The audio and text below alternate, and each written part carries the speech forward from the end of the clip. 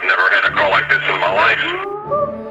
The stride was longer than anything I could make. Hello? Yes, I'm here. What's going on now, sir? Well, it's out in my yard right now. It's like, Do you see him now, sir? I can see the damn thing. It's looking at me. Uh-oh. It's running around. Okay, hang I on. don't know what the hell it's doing out Is there. he in your yard, sir? Yes, I told you it's in my yard. Bigfoot, right? That's affirmative. He has evidence proving Bigfoot. He would like a police officer to come there. And she says it looked just like Chewbacca from Star Wars.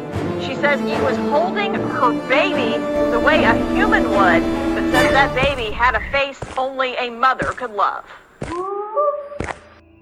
Hello, everyone, and welcome back to Bigfoot on Trial, the show that utilizes forensic science and the different disciplines within crime scene investigations to study evidence, sightings, and eyewitness testimony concerning Bigfoot.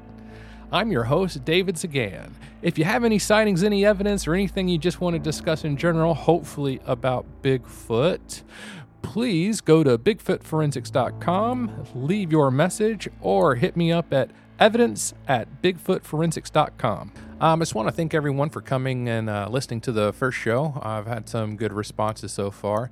But one of the first things I like to address is Tim is a freak. All right, if I could, I would take him Bigfoot hunting and he might trip. You know what I'm saying? Aside from apparently messing up my crime scene before I even got a chance to get there, he left me a ton of voicemails, and I'll let you hear those later. But I think what we need to do first is we kind of need to revisit what exactly schemas are, maybe just rehash real fast what we learned the last time when talking with expert witnesses. So let's real quickly go over schemas so we can get the eyewitness testimony out of the way and move on. So remember, schemas, they're basically your worldview on how something is supposed to be in a particular situation. It's what you as an individual would associate with a particular incident. An example, a northerner who's never been to the South and never had our lovely hospitality thrust upon them may get their information from TV, movies, or people making fun of the South on the news. That never happens, right? So when that northerner goes on vacation and passes through town on the way to Disney and stops at a small gas station only to see someone best described as what I would describe as a normal everyday person from the country. But who knows, maybe they have a college education. We don't know anything about their background, but then once that person speaks with that accent, then that person's predisposition of what Southerner is turns into their mind an extra from the movie Deliverance. Squeal. This can happen with anything. Your brain is filling in gaps of information that you don't have based on a preconceived idea and also what you were taught about that situation. So eyewitnesses who focus only on a gun in a traumatic incident may fill in the gaps subconsciously, even if they've been taught or led to believe only certain types of people do certain types of crime. This can carry over to any traumatic event or event that happened extremely fast. Okay, so remember, we also learned that weapon focus or tunnel vision plays an integral part of this.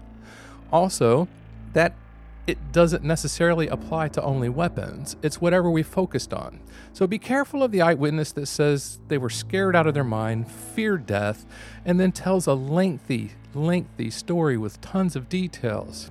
Every case is different, every person is different, so no matter what, err on the side of caution. Always show empathy when listening. It may be the worst thing they have ever experienced. Don't compare your experiences and use them to gauge to how someone should act. I'm not saying not to trust eyewitnesses. I just want you to be aware of how some people may be betrayed by what they think are their actual memories. Because honestly, humans do some crazy stuff, as you will see in a moment. Like that crazy guy Tim, who can't seem to find anything better to do.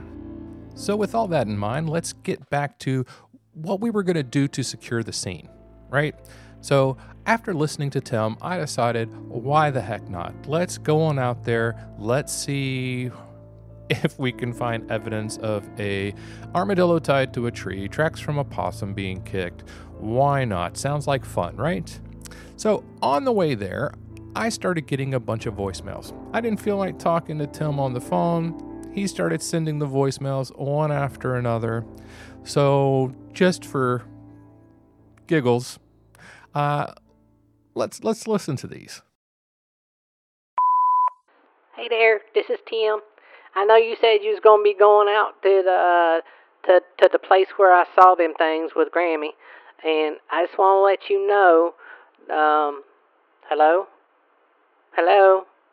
Is this thing on? Is it recording? It beeped, but I don't know if it. All right, well, I just keep talking until it stops. So I went back out to the scene the other day, around that bend where I saw them big hairy things. And I just wanted to get a good look for myself. You know what I'm saying? So I went around that bend, and I started looking around for the footprints and, to see if maybe there was, anything I could see to try to collect for evidence before y'all come out here, because I wanted to be prepared and, get some stuff to prove to y'all that I actually saw it. So I was walking down the trail, and it was right before dark, and I heard this bang. Bang. Bang. Or maybe it was just two bangs. I'm not really sure. I mean, it could have been a stick falling or two sticks right in a row, but it just sounded like two sticks hitting a tree. And, it reminded me of, well, I ain't going to say that about Grammy, but God rest her soul. She passed the other day after we got home. She started talking about the Bigfoots, and she says, "Now, Tim, I actually want to finally tell you about my experience." And then she looked up at me with them soulful eyes, and she just said, "Okay, so this is what happened." And I said, "Grammy, what? What happened?" And she just kept staring at me. And I kept thinking, any minute, she's going to tell me what happened. And I was trying to be patient, but she just kept staring at me. And that was when I noticed that her eyes really weren't moving no more, but they were just kind of staring deep into my soul. And I thought, Grammy.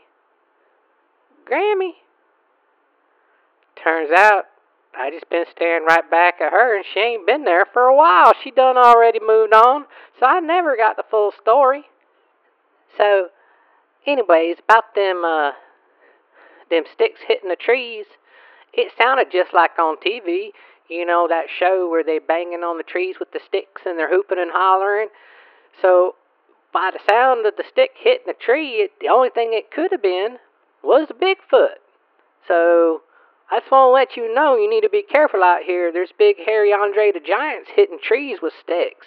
And if they can hit a tree with a stick, they can hit you. But it did get me to thinking, if they are hitting trees with sticks, do they hit pine cones and stuff like that? Do they do sports? Hello? That thing cut me off. I guess I'll just pick up from where I left off. So I didn't find nothing out there. I mean, I looked all over the place. I was even looking to see if that possum that I kicked was pieces of it around. I mean, surely they don't eat, the toenails and, the tail, because that's gross. Have you seen that tail on them things? It looks just like a rat. I mean, they're not the cleanliest things, but I'm guessing, well, I don't know. I don't know. A possum's clean? I heard they're not clean, or is that the armadillo? But I'm not really sure. I didn't see no body parts from nothing out there. So maybe they eat the whole thing. I mean, who knows, right? I don't know. Maybe it's like a possum nugget and they just throw the whole thing in there. But I do know that when I start thinking about them stick knocks, that I should back off a little bit, because I done already been up and down that trail looking for the parts and hitting things with sticks, trying to see if I could get them to call back. So I thought, hey, you know what? They came when I made them chitlins. So I went back around the bend and I decided to make me some chitlins, because Grammy said we had to make stuff that smoked real good to bring them in. So I thought maybe that thing that was hitting the tree was just scared. But if I made them chitlins, he'd remember it was me.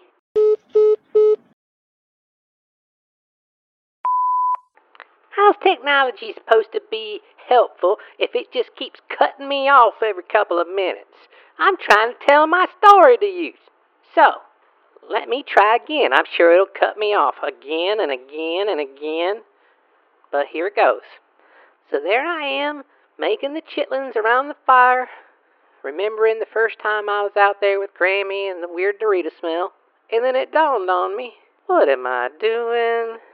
Why do I want the things to come back? I mean, that's your job. My job was just to tell you the story and tell you where it was and go show you where it was. So I packed up my stuff and I decided I was going to leave. And I went walking back down the trail towards the truck to go pack it back up again. And that's when I saw it. There was dents and dings and mud and stuff all over my truck. And there was these big handprints across the windows. And I didn't know what the hell it was. But it looked like something was beating on my truck and trying to push it over or something. All I know is I saw them big handprints and all I could think of was, I'm glad I wasn't inside that thing. But then it dawned on me and it's not inside that thing either right now. So I better get in. So I get in the truck and I'm hauling butt down the road. And about that time, I seen a possum cross the road. And I thought, I wonder if it's that same possum. Did he get away? No, he didn't get away. There ain't no way to get away from them things unless they pick you up, right?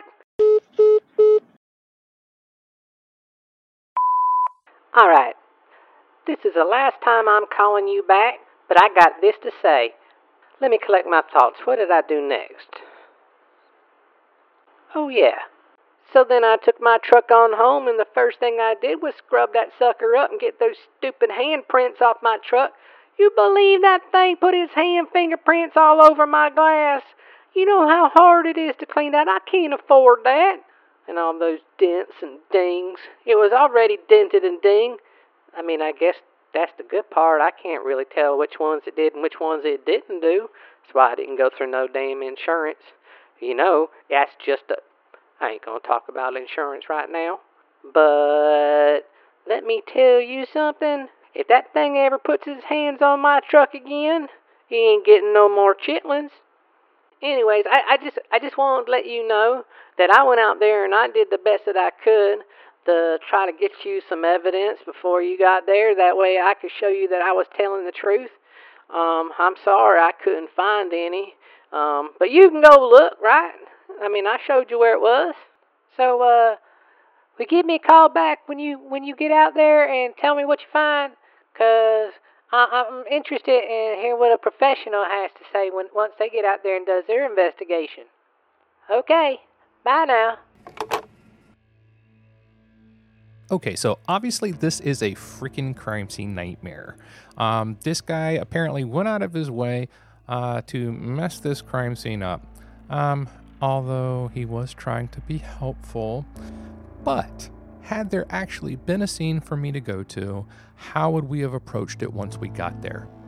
One of the first things we need to do is secure the scene, which was what the whole title about this show, secure the scene. All right, so how do we secure the scene? In the woods and pretty much any scene, we're pretty much going to be doing that visually, usually cordoning off something with crime scene tape, something of that nature, something that people can see visually that there is a barrier, you should not go past this point.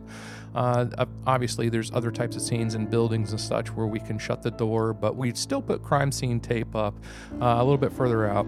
And one of the biggest things that we want to do is start off with the scene fairly large. I mean, a lot larger than you normally would. You can always shrink it. The worst thing that could possibly happen is you actually think you've secured the scene, you're working the scene. This is actually, I've seen this happen. I'm not going to say it was me, but I've seen this happen where we had a scene taped off and we actually had a person come up to us and say, hey, do you think this is part of what you guys are doing while he's holding a fired cartridge case, right? And that's pretty much a oh crap moment. And sure enough, once we went looking, the scene actually expanded out a whole lot further, at least 100 yards. So Once we've secured the scene or narrowed down the focus and cordoned it off with tape, and that's actually probably a good idea to do inside of a wooded area, because when you start to photograph later, with the cordoned off with that yellow crime scene tape, you'll be able to put things into perspective, and you'll be able to kind of get a sense for the dynamics of the scene. You know, is it hilly? What kind of terrain is it? It's also really hard when you're looking at photographs to determine how wide a tree is, so you can have some issues with depth of field and perspective. So what's the purpose of putting up this tape and creating the visual barrier? What we're really trying to do is tell people, don't go in here, right? I mean, that's it at its most basic form. Second, we're trying to preserve the scene and the integrity of the evidence within, because remember, we have to start working from the least destructive to the most destructive as far as methods of processing. So in the beginning, if we can keep the scene secure and keep people and other things from entering it and destroying evidence, then the crime scene investigator can go inside that scene and methodically approach and start diagnosing how they're going to start documenting and preserving the scene. So don't forget, things like DNA and trace and things like that are going to be one of the first things that you're going to go after because they're easily contaminated. So for our crime scene guys, let's not forget to do the crime scene log and record anyone who enters this, the reason why, what time, and what time they left. Also, and this is pretty important too, check their footwear. Make sure that their feet are covered. Don't have people walking around leaving big traces. Of course, the Bigfoot people, I'm guessing you would like if you actually had the boot prints in the mud. At least you'd know it wasn't an animal, because if we put our foot coverings on, we wouldn't be leaving the tread marks from our shoes. I'd also like to take a minute to address the fact that just because you've cordoned off the crime scene and you've established a perimeter, and now you have somebody standing there making sure that you know who's coming in and out of your scene, that it's not entirely secure. Let's not forget about weather and the elements that can affect your scene. Wind can blow substantial amounts of evidence away. Also, rain can destroy stuff.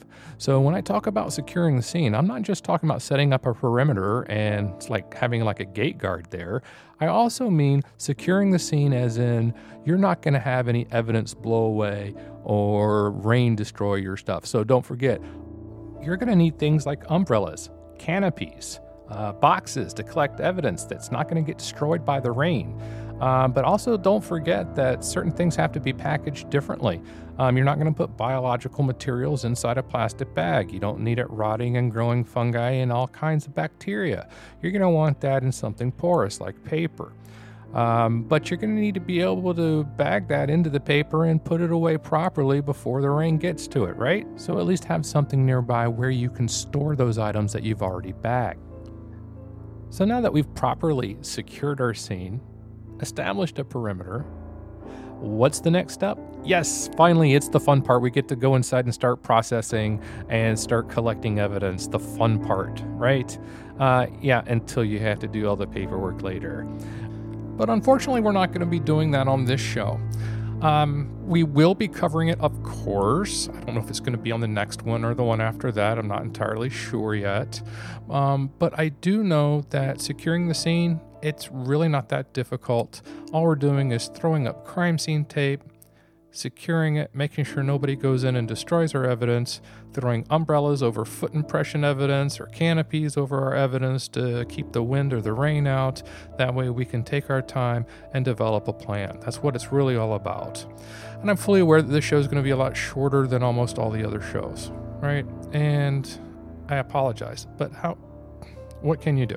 Securing the scene really isn't that hard, but I kind of want to keep it going from segment to segment. That way we can go back, re-listen if we need to. It kind of needs to be step by step, kind of like a chapter. Eventually we're going to hit all those really cool things like just taking a look at different people's evidence and such. So just bear with me. This is how it's got to be for this particular one, but I still hope that you enjoyed it. But just like every show we're going to end it with a dad joke. So what kind of exercise does a Bigfoot like to do? Sasquatch. Okay, so don't forget to go to bigfootforensics.com. Take a look at our website. We should have some more materials on there for you to peruse. Don't forget to check out some of the links on the first page. It's pretty freaking awesome. Remember, we're all about trying to do the real science here, whether it's for Bigfoot or crime scene investigations. Either way, let's get together, let's share some evidence, let's go over it together, let's discuss it together and see if we can do stuff better to actually put some real evidence on these websites and real evidence into the public. Until next time. He was holding her baby the way a human would, but says that baby had a face only a mother could love.